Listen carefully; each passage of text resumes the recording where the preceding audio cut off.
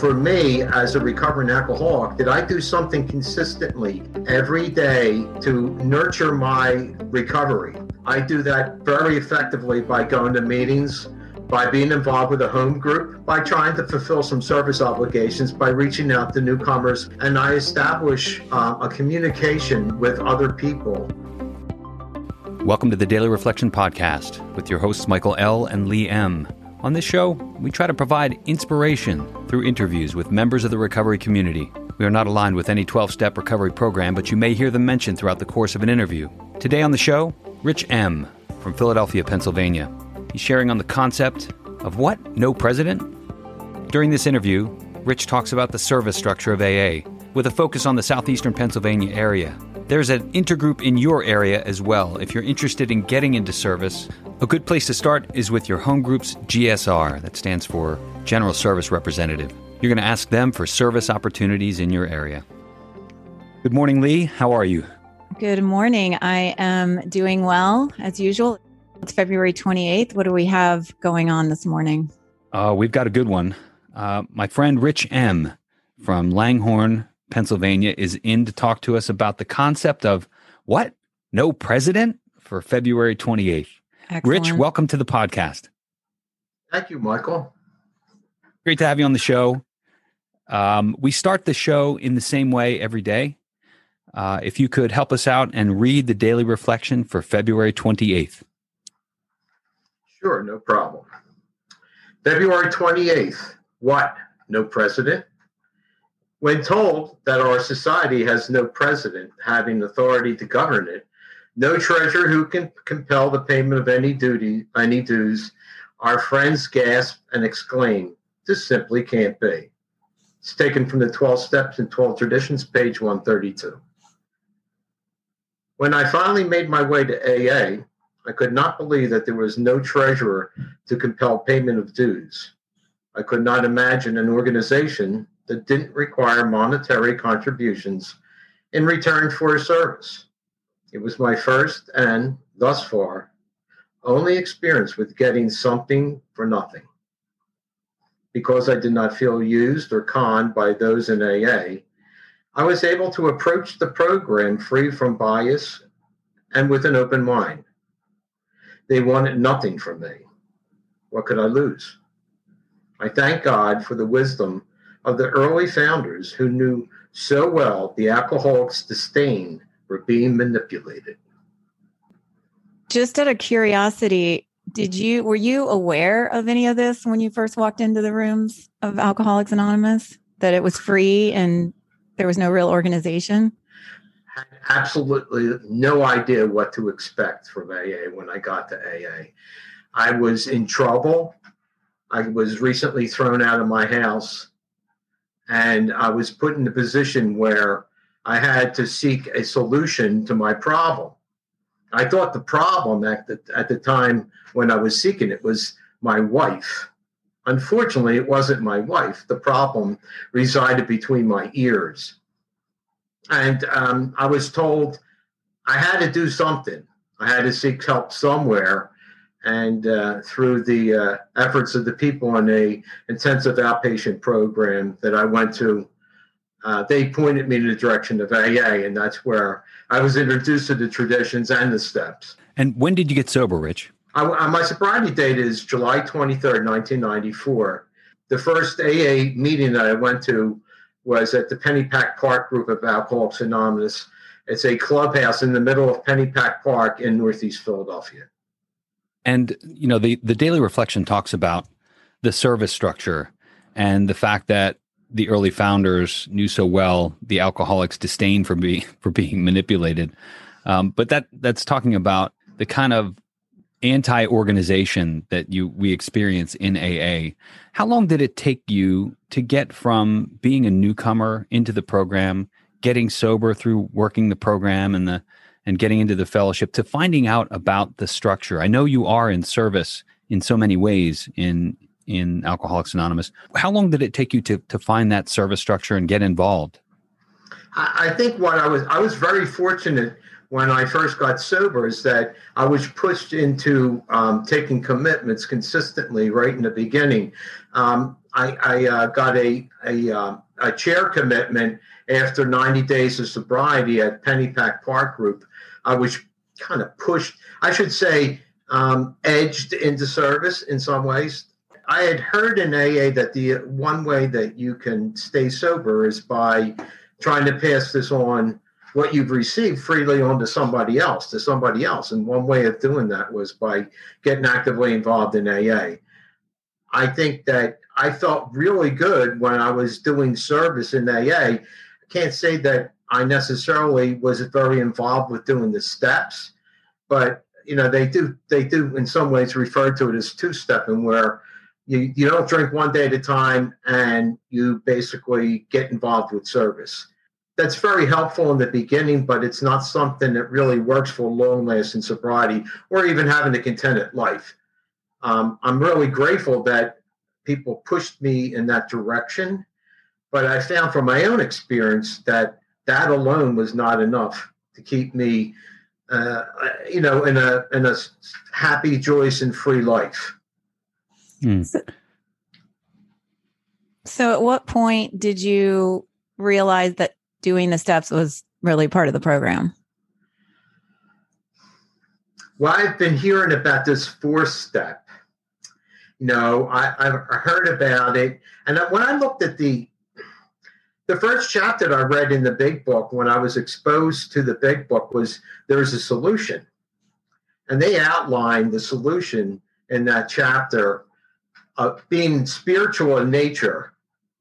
And when I got here, I wasn't looking for a spiritual solution to my alcohol problem. I was looking to somebody to show me how either I could drink successfully without having the repercussions, show me how I could do it better, or basically get me out of the jackpot I was in. I wasn't here, I was not here because I wanted to be virtuous and do the next right thing. I wanted to get out of the jam that I was in. And I had every intention of basically going through the motions until such times as that I could talk my way back into the house that I was kicked out of. I think I've always been somebody that I would be willing to work and help others. I'm a mechanic, have problems with certain situations. They would actually literally get ripped off by some unscrupulous people. I would actually feel bad about that. But it was just one of those things where I have a certain skill set when it comes to mechanical ability regards repairing things. But I also discovered later that I had a certain skill set here in AA. And I think that that the more I developed that skill set regarding working with others, and in certain cases being in service to AA, I derived most of the benefits. Even though some people got some benefits on the side, actually I'm the one that received most of the benefits. I can't say that I was altruistic to begin with, but I think it morphed into that, because one thing I did find out is by the more meetings I went to, I felt better. When I started helping others, I started to feel better. When I got out, when I started doing actively involved with the steps in service, I actually started to feel okay. And I think, the benefits of that, getting that reward of basically of building self-esteem by doing esteemable acts, by basically just doing these little items every day, you start to feel okay about yourself. So the daily reflection, the title of it says, what? No president? How does that even work? I mean, how does this organization stay together if nobody's in charge of it? That's a good question, because when I go into AA groups, or if I go into the AA structures, I'm actively involved with the intergroups, the South Street and Eastern Pennsylvania Intergroup Association. When I go into these structures, you wonder how things work. But the main focus is helping the next alcoholic to achieve sobriety. When you have a focus of that, a lot of the details work themselves out. The fact is that no one is getting paid to do 12-step work. Most of the people that are involved in 12-step work are strictly doing it on a volunteer basis, and they're doing it because it enhances their sobriety. But it is amazing to me that we can have these large organizations, you can have structure, but in reality, you don't have anybody that's the boss. I'm right now, I have a very important job with the Southeastern Intergroup Association. I'm the chairperson. But to be honest with you, I can't dictate policy. All I can do is facilitate the steering committee and help run the business of the Intergroup Association. But I'm not the boss. And boy, am I glad I'm not the boss. Believe me, I wouldn't want that job. Yeah. I've participated in state level service, and I agree. Nobody wants to be the boss of any of that. It's a lot. So, we've got a bunch of newcomers listening to the podcast now. And what if they want to participate in service? What suggestions do you have for them? I think the most important thing that I can ask of newcomers is to basically get a home group. Number one, get a home group and be involved in the home group. Right now, a lot of the meetings are not meeting physically. There's not as much service opportunities. But the big thing, one thing is that you get a home group. There is some amount of service that you can do in a home group. One of the big things when I first came in, when we still had physical meetings, which are around, but they're not around that much, was making coffee, greeting people when they came in the room.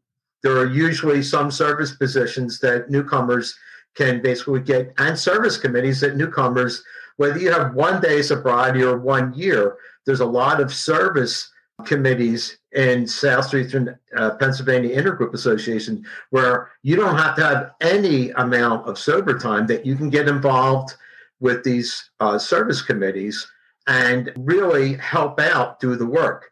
Currently, one of the ad hoc committees in CPIA is called the Special Events Committee. And what the Special Events Committee is, they plan fundraising events in CPIA and also joint workshops with the general service partner that we have in Area 59. There's going to be a roundup, a virtual roundup. Normally it's in Cape May on April 16th to the 18th, where there's going to be a lot of meetings virtually that we would normally have in Cape May. Normally, when we have a physical roundup, there's a whole bunch of work that has to be done.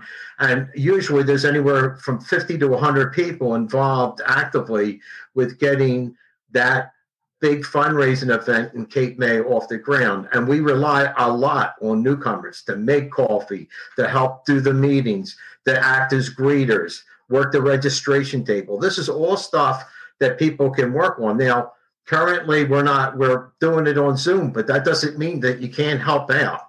Like I said, any newcomer can join any of these 12-step committees at CPIA, and you can, if you click on the service teams, you can find out when they meet, and they usually have specific days they meet during the month. And it's easy to get involved. It's not hard to get involved, and anyone can be a member. You don't have to be an intergroup rep.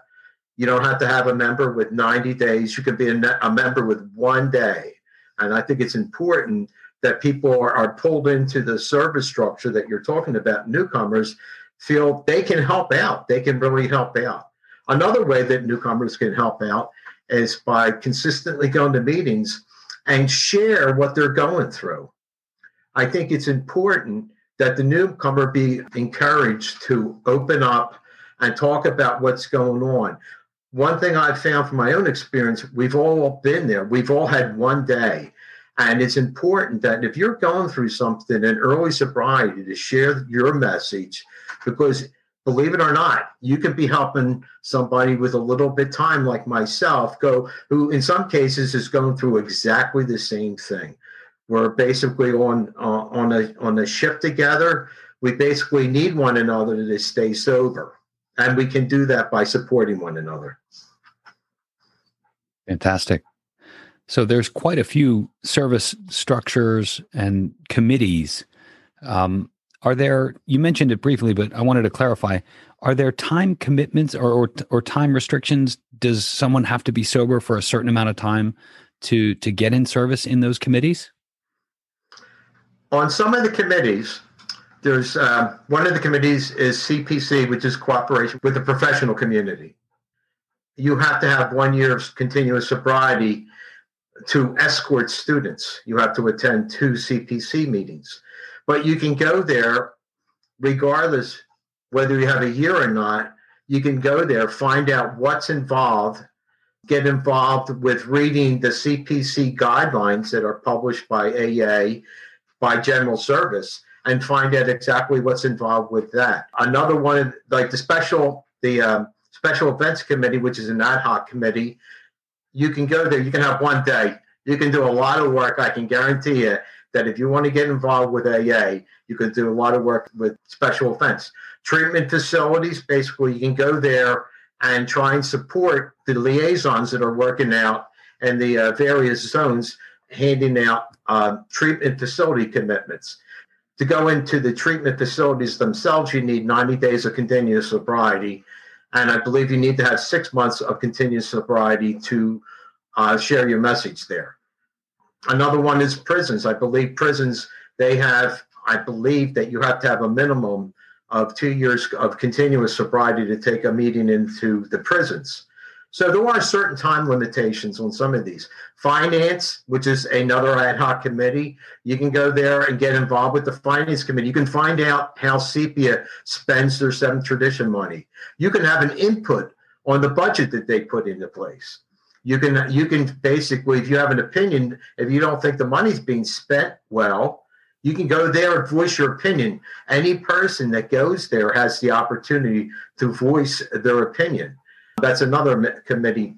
There's a unity committee. The unity committee basically does pitches in the Southeastern Pennsylvania Intergroup Association. And what the unity committee does is they go out to individual groups and they do a pitch. But what they're doing is they're going out to these groups to spread the information about the 12-step committees that Sepia has. And they're called the Traveling Roadshow for Sepia. And what they're doing is they're going out and telling groups, these are the committees, this is what you can do to get involved. And they're actively basically asking people to join the committees, which is exactly what you're asking about. Like, what can newcomers do? So that's another committee that you can get involved with.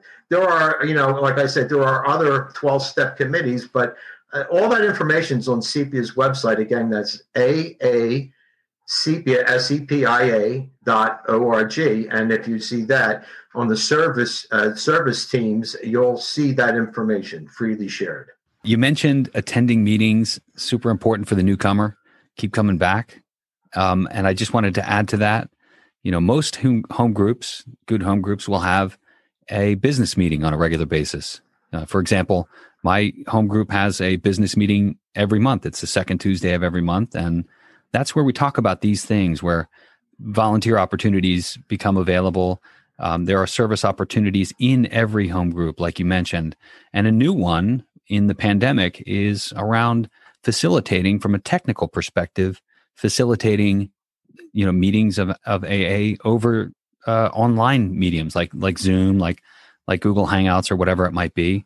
That's a skill that that not everybody has. So volunteering for that can be massively important and help your home group out.